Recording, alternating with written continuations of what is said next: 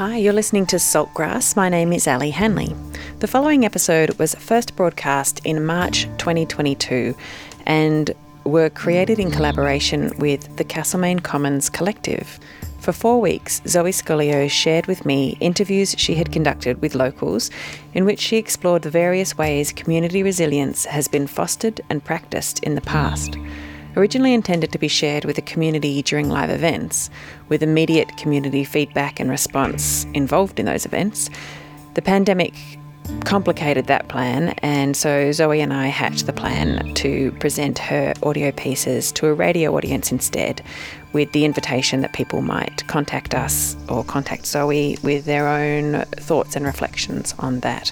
So you will hear us calling out to the radio audience to respond. We decided to share this with you, the podcast audience, because it's a really great little series of interviews that Zoe conducted, and I think it's worth more people hearing them. I hope you enjoy listening to these. Wherever you hear the little musical insert of the guitar and bird sound, that's when we went to songs and radio sponsorship announcements and things like that. So I've cut them out for the podcast listeners, but the rest of the interview stands as is. I hope you enjoy these interviews that Zoe put together and the discussion she and I had around them.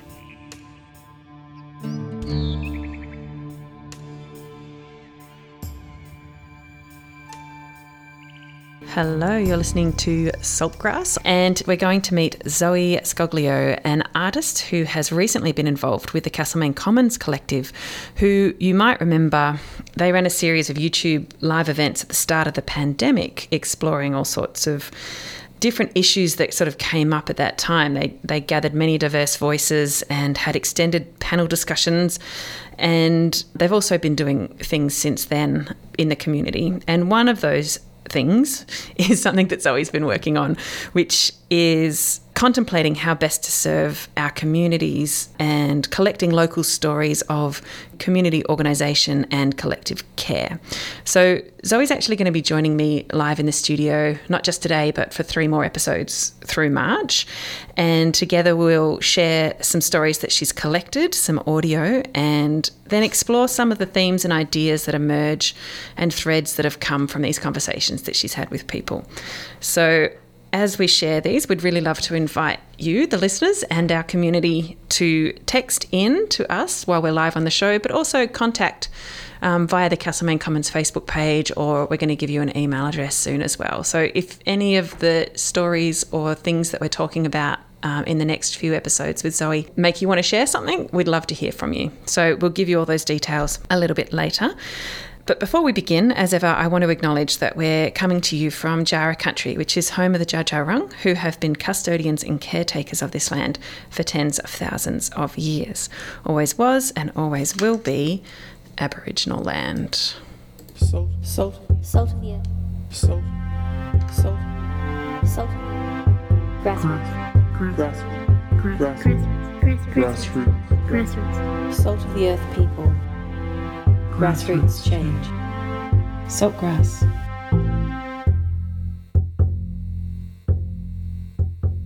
Listen to all episodes of Saltgrass on your podcast app or at saltgrasspodcast.com. All right, Zoe, hi, welcome. Hi, Ali. So, yeah, we're sort of creating these episodes not really as a Saltgrass series, but as a Castlemaine Commons series. But Saltgrass is just going to give you some airspace, and I'll be here to have conversations with you over the next few sessions. So let's start by talking about what even is it that we're talking about here? Like, what is the project and how did it begin? And kind of what was the thinking or the need behind it? Yeah, or maybe I'll start by trying to describe what Castlemaine Commons is a little bit more. Yeah, do that. Who, a group of people who are all quite connected in different ways with different community organisations, and they got together when the pandemic began as a way of bringing people together in dialogue and sharing localised knowledges to find ways of responding and caring in times of crisis, and then to think about how that might shift the way we connect and live together going forward, especially with increasing precarity, with climate crisis and things like this. So I came across the Castlemaine Commons, I just came back to Australia in a rush when the pandemic hit and all the borders were shutting, because I was living in the Netherlands, and my parents have lived here in Castlemaine for almost 20 years, but I've never lived here myself, and it was a very strange time to arrive in a new place and try and make a home in a new place during endless lockdowns. But it was the YouTube series that they were broadcasting live with these conversations on Zoom were a really great way for me, locked up in our house, to connect and get a sense of some of the amazing people in the community and ideas that were circulating. So I've just been helping out with the Castlemaine Commons as a way to also get to know a bit more about the lay of the land here in Castlemaine and some of the great work that's going on. And I, as an artist, they brought me on board just to help think about creative ways to facilitate different conversations and expand ways of thinking about ourselves and ways we relate to the world. And not just any artist, your practice actually lends itself for you to be the perfect person to do this. Do you want to tell us a little bit about what your practice has been over the last, like what you were doing in the Netherlands, and just a little bit? Yeah, it's hard to do it in a concise way because my practice is shape-shifted in different ways. But yeah, I don't know if I'm the perfect person, but I definitely come with a particular set of skills or interests. So a lot of my practice has been in response to ecological collapse and thinking about the sort of dominant ways in the West that we think about ourselves as being human, and the separations of nature and culture and body and mind, and the ways, the normal ways that we categorise in the West, how we exist, and which many of us would just take for granted and not realise that there would be other ways of relating to your own body or relating to nature. Yeah, as a being. Totally. So a lot of my work in the past has come back to these sort of foundational assumptions we have about what it is to be human, what is the world that we're relating to, and finding different ways to be together, bringing in different awarenesses and sensitivities, using our different senses as well to have different awarenesses and to connect. So using sound and sight, the body, and embodied knowledge is a big thing that I'm very interested in, and finding ways to create different space for expanded dialogues to emerge. So for me, the details around how we and even begin or create space for different forms of awareness together is a key interest of mine at the moment. Yeah, great. And so how did that tie in with what you started thinking about in terms of what Castlemaine Commons were doing? Yeah, so we wanted to collect stories of different people's experiences of the pandemic in particular, and what had been learnt around the need to organise and care for each other and collectivise, especially in times of need. And there was a strong desire to gather, and so the idea came about in one of the lulls between lockdowns, where there was an inspired moment to get together in person rather than these endless online things where people were losing interest, understandably. Zoom became myself. Incredibly tedious after a while, didn't it? Yeah, and there was such a desire to meet in person. So this was how I came on board, was to in this moment of visioning a collective gathering. However, lockdowns continued, and so the project has sort of morphed. And in the end, I decided to approach different people one-on-one and just have conversations and walks and talks to be able to ask and inquire into examples of localised community organising and forms of collective care that exist not only with the pandemic, but I was more interested in finding stories and examples of community organising locally and through people's first-hand experiences that have happened historically or prior, or in realms of groups of people that wouldn't necessarily think about climate or resilience or use those languages, but in all sorts of forms of community organising, what the ways in which people organise, the needs that are being addressed, what are the benefits, or how has care been enacted in these forms of community groups, essentially. Yeah, absolutely, yes. It's such a great thing to think about, because I think working in the climate space, we were talking about all these things before the pandemic. And there are definitely examples out there that are historical of, especially in times of societal stress, like the Great Depression or a world war or something. There are clear examples of when people really pulled together to help other people out and make sure the whole community came through. But there's other examples through time that maybe are less obvious. But when the pandemic hit, it all really became obvious how important that stuff was. It's almost like as a society we'd become a bit complacent about how safe we were and how, you know, the government or someone would take care of us. And then the pandemic came in and we're all like, holy moly. I mean, what if everything collapses? It just made it so much more potent and immediate, didn't it? Which really opens up people to think about these things, whether it's immediate or in the past, and what's worked and what hasn't worked. So Definitely, yeah. And all of the knowledge that's sitting there, often latent or unacknowledged, because, you know, it wasn't that long ago that there have been depressions and wars and things like that, and so there's people there with first-hand experiences of crisis in different ways, and of dealing with threats or addressing needs that have, forced them to organise in certain ways. And yeah. So what are some examples of the people that you've spoken to? Yeah, well, for me, it was really hard. There's so many people I want to speak to. I'm looking forward to speaking to more people. So in many ways, it feels like the beginning of an ongoing process. And for me, it was also someone who's new to the area, wanting to get a sense of the lay of the land. And so really coming to this project in a space of learning and my own sense of learning to understand where I am. It's the first time I've lived in a regional context as well, and that was another element the pandemic taught us all, of the need also for these very localised knowledges, you know, in relation to these globalised also and planetary problems and relations. But an example, a lot of it was very rambling, in the sense that I would follow my nose through a connection for a person to speak to, and because there was time between the conversations, I've sort of gone in different tangents. So one of the first person I spoke to was Carl Joost, who's a local ecologist, and I wanted to start thinking about community in an expanded way, and so in this sense, looking at the ecology here around Castlemaine, and in particular he was telling me about the Elpham copper butterfly and the beautiful symbiotic relationship that it has with the ants and the sort of bush that's endemic to this region. And so I guess as an artist I feel like I've got maybe more freedom to go off in strange tangents that people might not normally allow themselves to go to.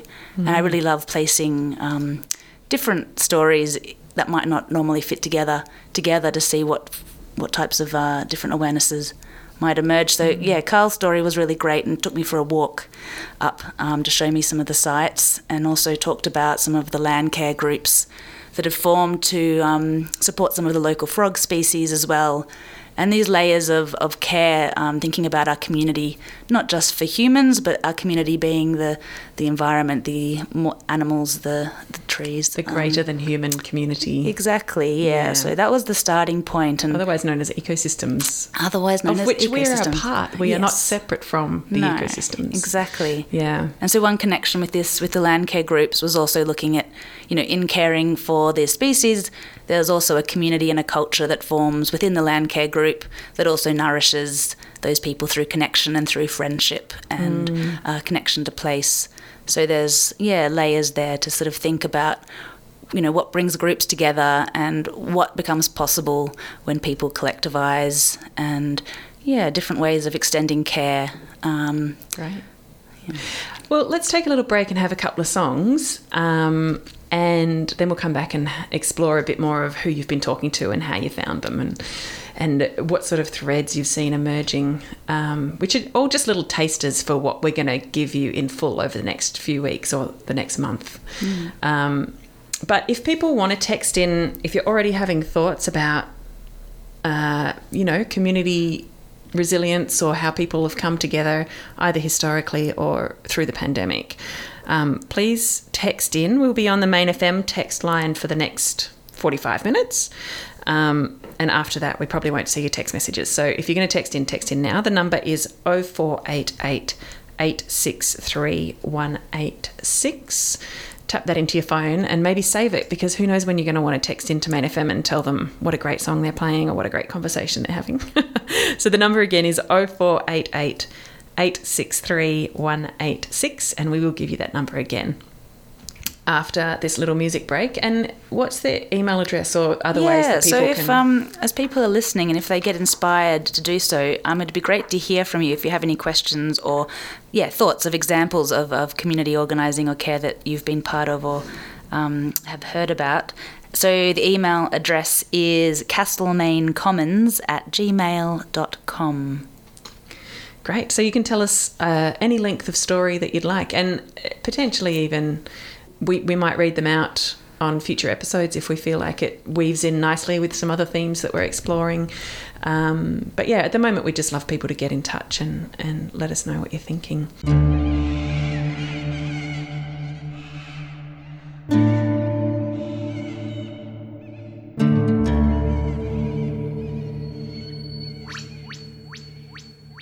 You're listening to Saltgrass, and today I'm talking with Zoe Scoglio, who has been working with the Castlemaine Commons Collective, which has been an amazing group of people working to sort of help us understand how our community is functioning really at the moment. And Zoe's been working with them on a project which has been involved interviewing lots of different people and groups from different parts of the community. And we've been asking people to text in with their own stories about how community resilience might have been happening over the last couple of years, through the pandemic particularly, but stories from whenever really.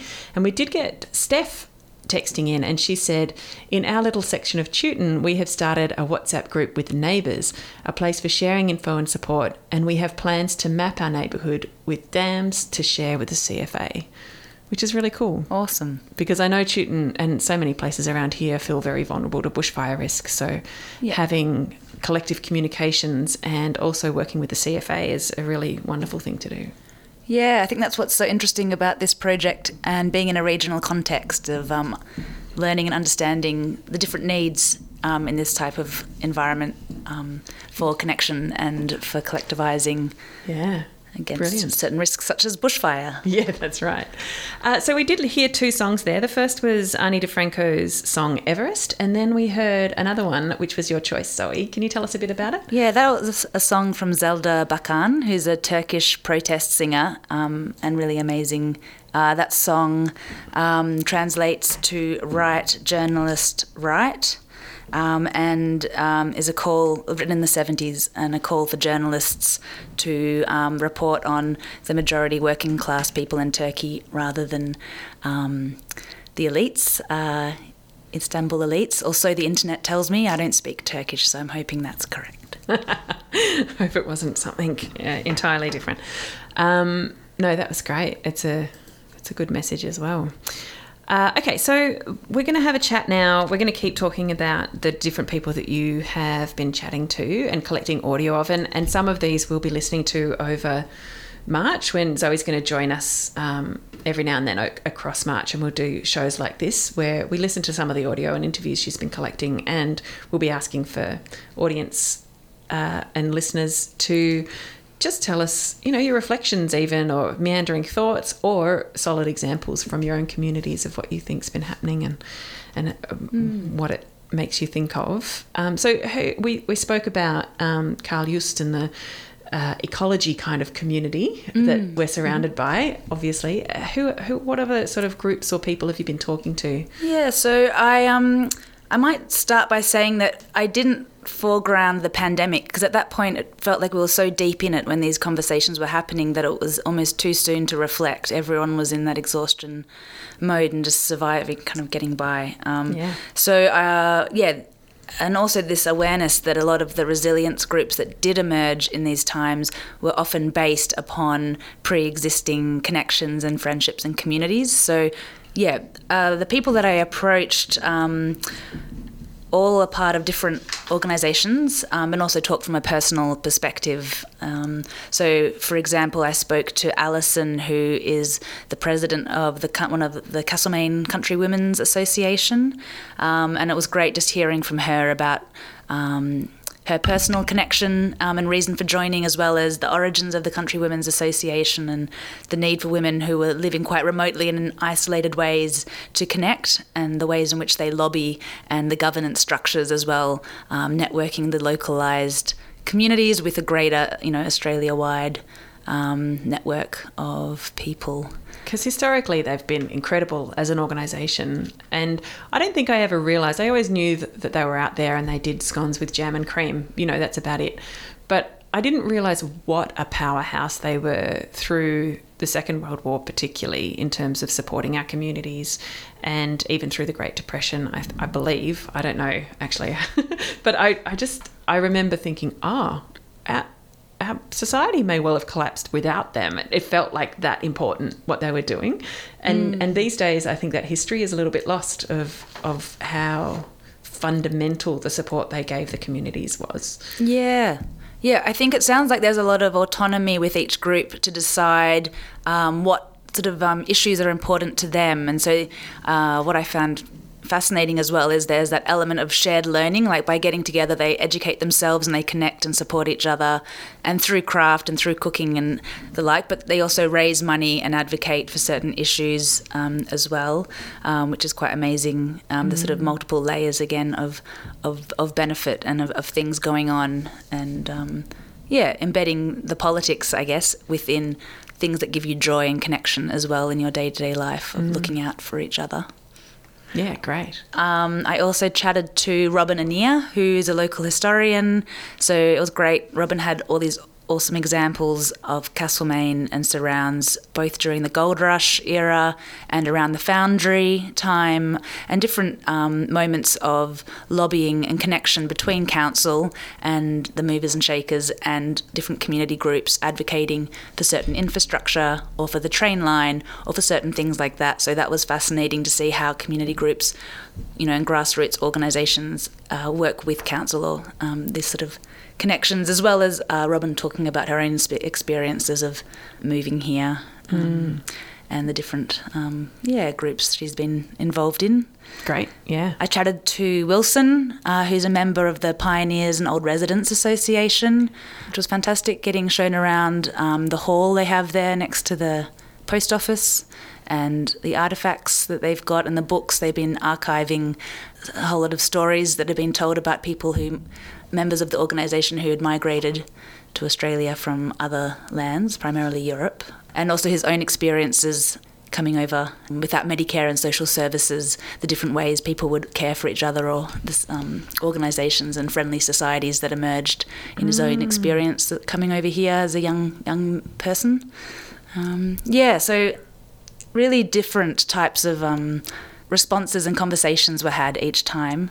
I also spoke to Lorraine, who's a local artist and involved in many different community groups, including MASDAG, Mount Alexander Shire Disability Group, and the sort of modes of organising they've been doing, and the importance of living in a smaller town. And a lot of advocacy too. Oh, a lot those of advocacy. Guys, so great for that. Yeah. Yeah, that's really interesting. So who are there?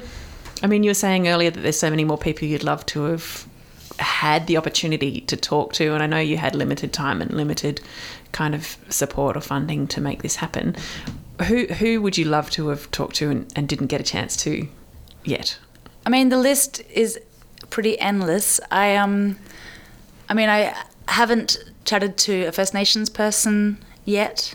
I've been doing a lot of volunteer work and in dialogue with some of the people from Naldaran, which has been awesome. But everyone's so busy, I felt like I didn't want to take away their time. But I think from what I've heard also from your conversation with Kath Koff a few episodes ago, who's the CEO of Naldaran and an awesome person, Yorta woman and a researcher, and Kath talking about the pandemic in terms of how well prepared their community was in addressing the crisis and caring for each other in a way that local services weren't, and the sort of time it takes for bureaucracy to catch up. So, I think they have such amazing examples, and there's much to learn. Definitely. First Nations people. So that's been very present in my thinking all from the beginning. Lots of voices. There's so many groups like the local Scouts or Fire Brigade, CFA groups, there's, I think, so many. Castlemaine, it's quite overwhelming, the amount of organisations there are and the amount of people doing things that are really inspiring and getting organised. So it's quite overwhelming. So I've been enjoying also with these conversations just opening it up to see where it takes me rather than trying to direct it too much, but just sort of trusting my gut and opening up and just listening and connecting and seeing where that leads rather than trying to be too directive. And is there a rationale behind trusting your gut and not having, like, to have such a broad focus and try and catch so many diverse angles on this topic? Do you have a rationale for that? Or Yeah. I mean, in general, I've been trying to listen to my guts a lot more.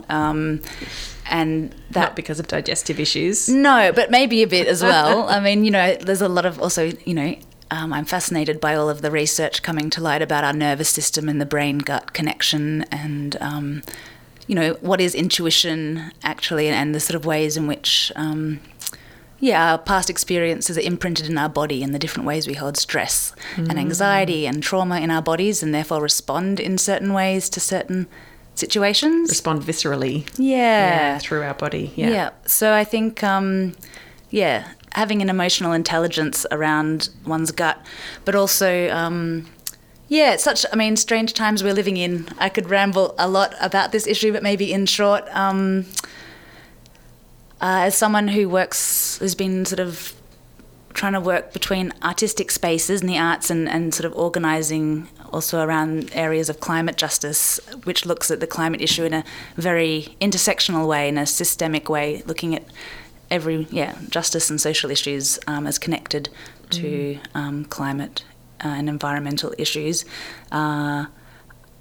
There's a need for expanded thinking and unlearning and not knowing. I think that's necessary in ways of moving forward. And sometimes, too often, there is a understandable need for an urgency and a need for direct action. But I think to accompany that, there is also the need for slower, deeper listening and reflection, self-reflection, and unlearning patterns of thought and behaviour. And so I think as an artist, maybe that's something that I am able to somewhat contribute, or I'm also learning myself to undo my own patterns of thought and listen deeply to not rush into reproducing certain ways of doing things, but to go slowly and to, try and understand the details and the ways of relating that come out of a sense of respect and seeing what happens from there. I think that's such an amazing and vital perspective to have. I think historically, from my perspective as running this sort of sustainability / environment, climate kind of program, there's been so much scientific knowledge and rational knowledge about how to tackle climate change. And it's this problem where we actually know all the answers in a way. It's just about the problem has been, and the slowing down of taking the action that needs to happen is political, human, cultural. And that's the unlearning that a lot of people have had to do in the climate movement, is going, it's not just about giving people the facts and the knowledge and the comprehension on that cerebral level of what needs to happen. It's working with hearts and minds and changing society. And I've even seen that in the local Warak group, which was the ZNet group. And I've done a couple of episodes on that in the past. And it's a group that's been working together for 2 years, pretty much through the whole pandemic. It started at the same time as the pandemic and at the same time as I started this show. But a lot of different, it was an attempt to bring all of the different climate movements in our region together to have the same conversation. And as a participant in that, because I was working at the sustainability group at the time at MASG, it was really interesting to watch the conversations go round and round in circles as different people's priorities conflicted with each other, and this need for cultural change and for listening and for really bringing everyone to the table was often deeply frustrating to people who just knew the urgency of what we were facing in terms of climate change and how quickly we need to act on carbon and those fundamental sort of scientific mathematical kind of problems. So it's definitely something that I think what you were talking about in terms of unlearning, because often scientists are the people who feel like they know things. Like they live in a world of facts and evidence and all of those things. But when you're working with humanity, it's a lot more subtle and difficult, and there's often different lessons or pathways that you have to investigate slowly rather than quickly. Yeah. So I totally resonate with what you were saying. Yeah. And it's great to get a glimpse, because I've been hearing about the Warak Initiative from a distance, and been keeping involved, throughout this research project, or since being here in Castlemaine, as to what's kind of going on, and it sounds like some really interesting work is being done in that space. But it's complex when you're talking about system change and how to do work on multiple levels at once. And I think hearing you talk about that reminds me of something that I keep in mind as a tool for thinking, is just that using both and logic rather than either or, because often it's like it has to be this way or that way, it has to happen now, but it's actually no, how do they coexist? Like, how do you do the slower deep work at the same time as the immediate work, and how do you hold these contradictions that are you keep butting up against when thinking through complex issues? Absolutely. That's a great way to think about it. The and rather than or. Or like an ecosystem in its own right. Like, what is it that you do and that you love and that you need, and how does that fit into the greater sort of map of action that's taking place? Yeah, excellent. But you're actually one of the first people I wanted to speak to about this too, Ali, because of all the people you've been chatting to through Saltgrass, and your involvement in different groups, and as well Mount Alexander Sustainability Group you were working for. Is that right? Yeah, definitely.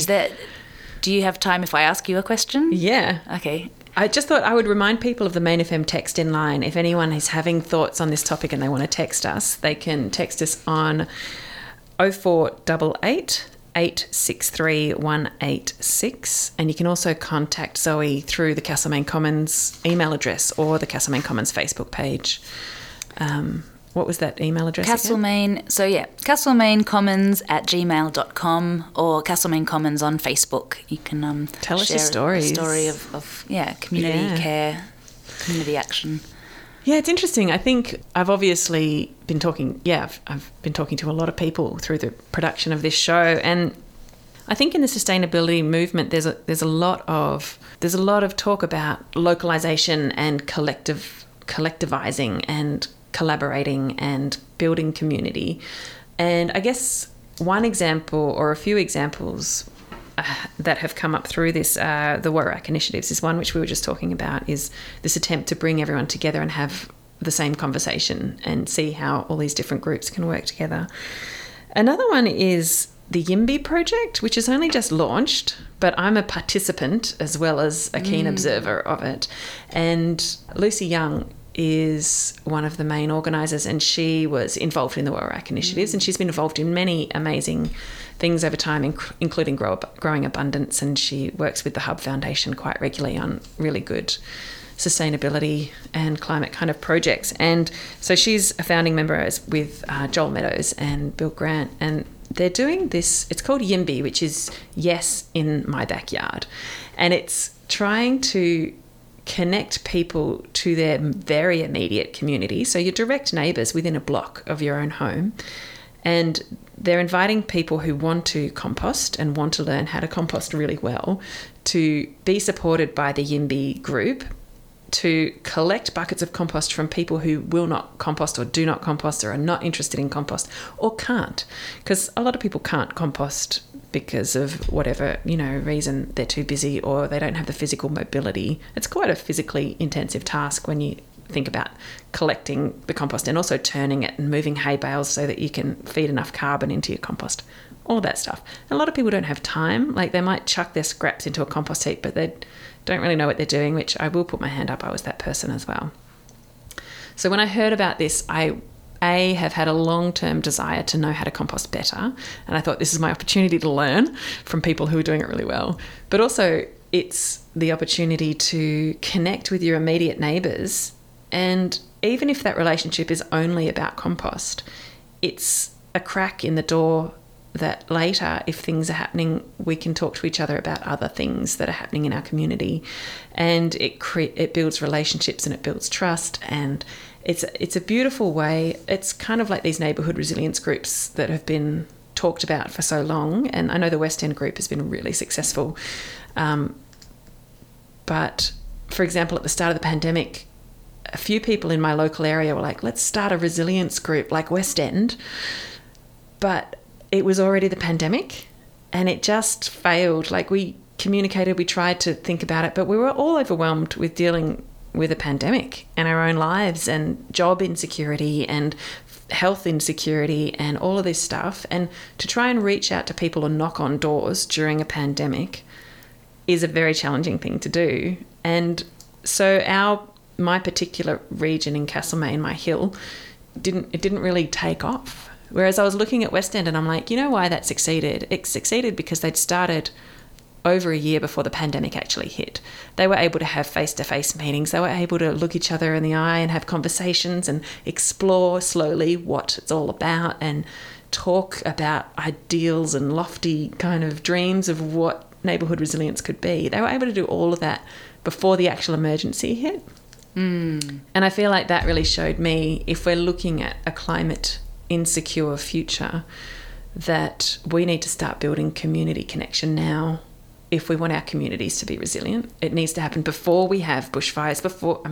I know bushfires are a risk every single summer, but it became really apparent to me how important it is to do it before the emergency actually happens. And also what community connections already exist. Yeah. You know, and sort of like building upon those relationships. And Well, another example from my life just quickly is the brass band, which has been running since 1885. It's been going for such a long time in this community, and it's always, for the people involved in the band, it's been a massive community in itself. And I know that, and I was a member for quite a few years, and I did drop out through the pandemic, but I know that they were sending out emails to see who within their community they could support. And there's a lot of older people who play in the local brass band, the Thompson's Foundry Band.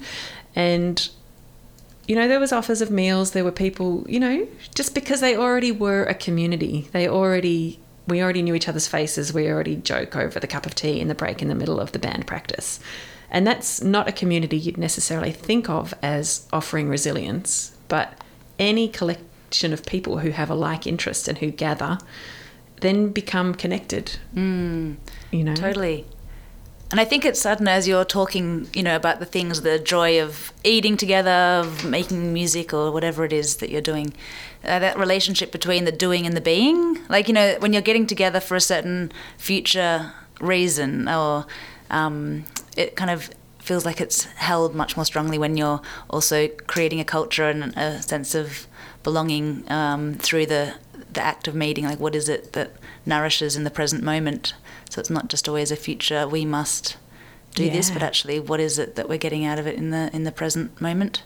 Yeah, and also who do we actually know and connect with who you wouldn't think of as being necessarily a friend, but it's someone that you'd sit with every Thursday and play music with, you know? And that's crossing boundaries, social boundaries, that sometimes stop us from connecting to whole big chunks of who we actually share our town with and share our resources with. Yeah. Yeah. And as a way of understanding different people's needs. I mean, climate for some, you know, can be an abstract concept for some people. I mean, and very much not for others, with the threat of fire and increased sort of heat and weather uncertainty. But, you know, there's also so many immediate needs that people need to be met. And so it's also sort of understanding that whole spectrum of needs on personal and collective levels that also are very integral when thinking about climate.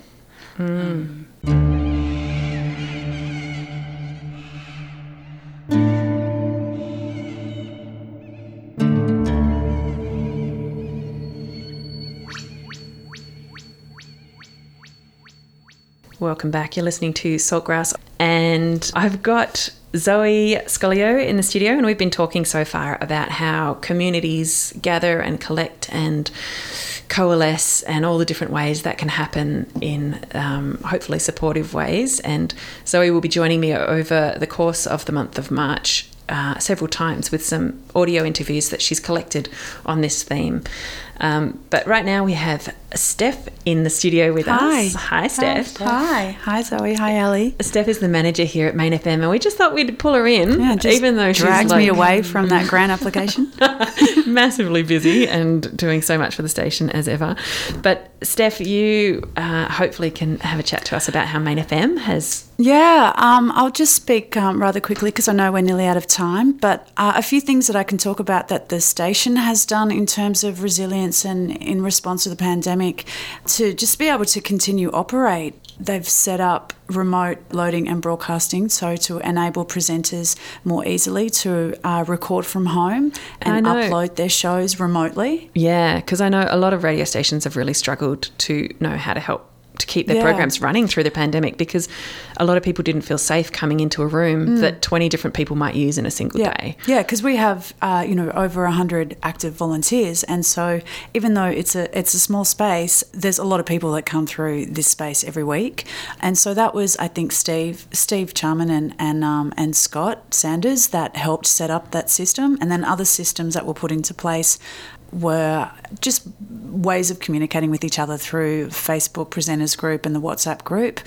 What else? What else did I talk about just before? We had a little chat off air. We did. And we were talking about Main FM's position not only for its own community to support the community of presenters, which, as you just said, is over 100 people, but also Main FM's position in the community at large and what Main FM's been able to do. Oh, that's right. So it was through the beginning stages of the pandemic that the Lowdown segment was created, which is every weekday morning between 8:45 and 9 a.m, which is a focus on community news and activities. And I think this was created purely as a response to the need for up-to-date local information, and that's continued through and has been a great resource. And I think that Main FM has really been a source of strength and support for the community and really sort of helped with resilience. Definitely. I know for a fact that a lot of people listen, and back when I was doing the breakfast show, for example, here on Main FM, there was definitely people listening who they said very clearly in their feedback to us and their comments and their, that we were, the shows, the various shows on Main FM were a very strong part of how they felt connected to community, and they felt like they had people with them even when they were alone.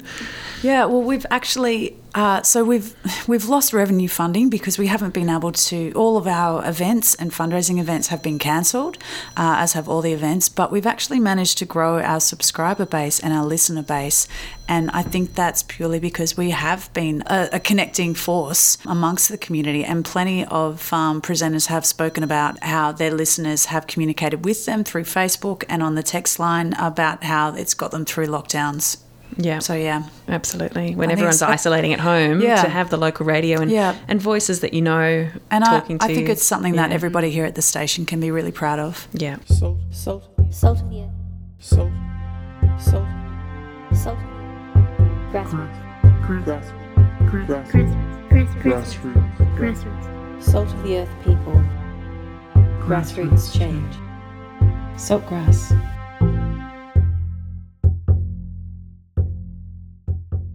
Listen to all episodes of Saltgrass on your podcast app or at saltgrasspodcast.com.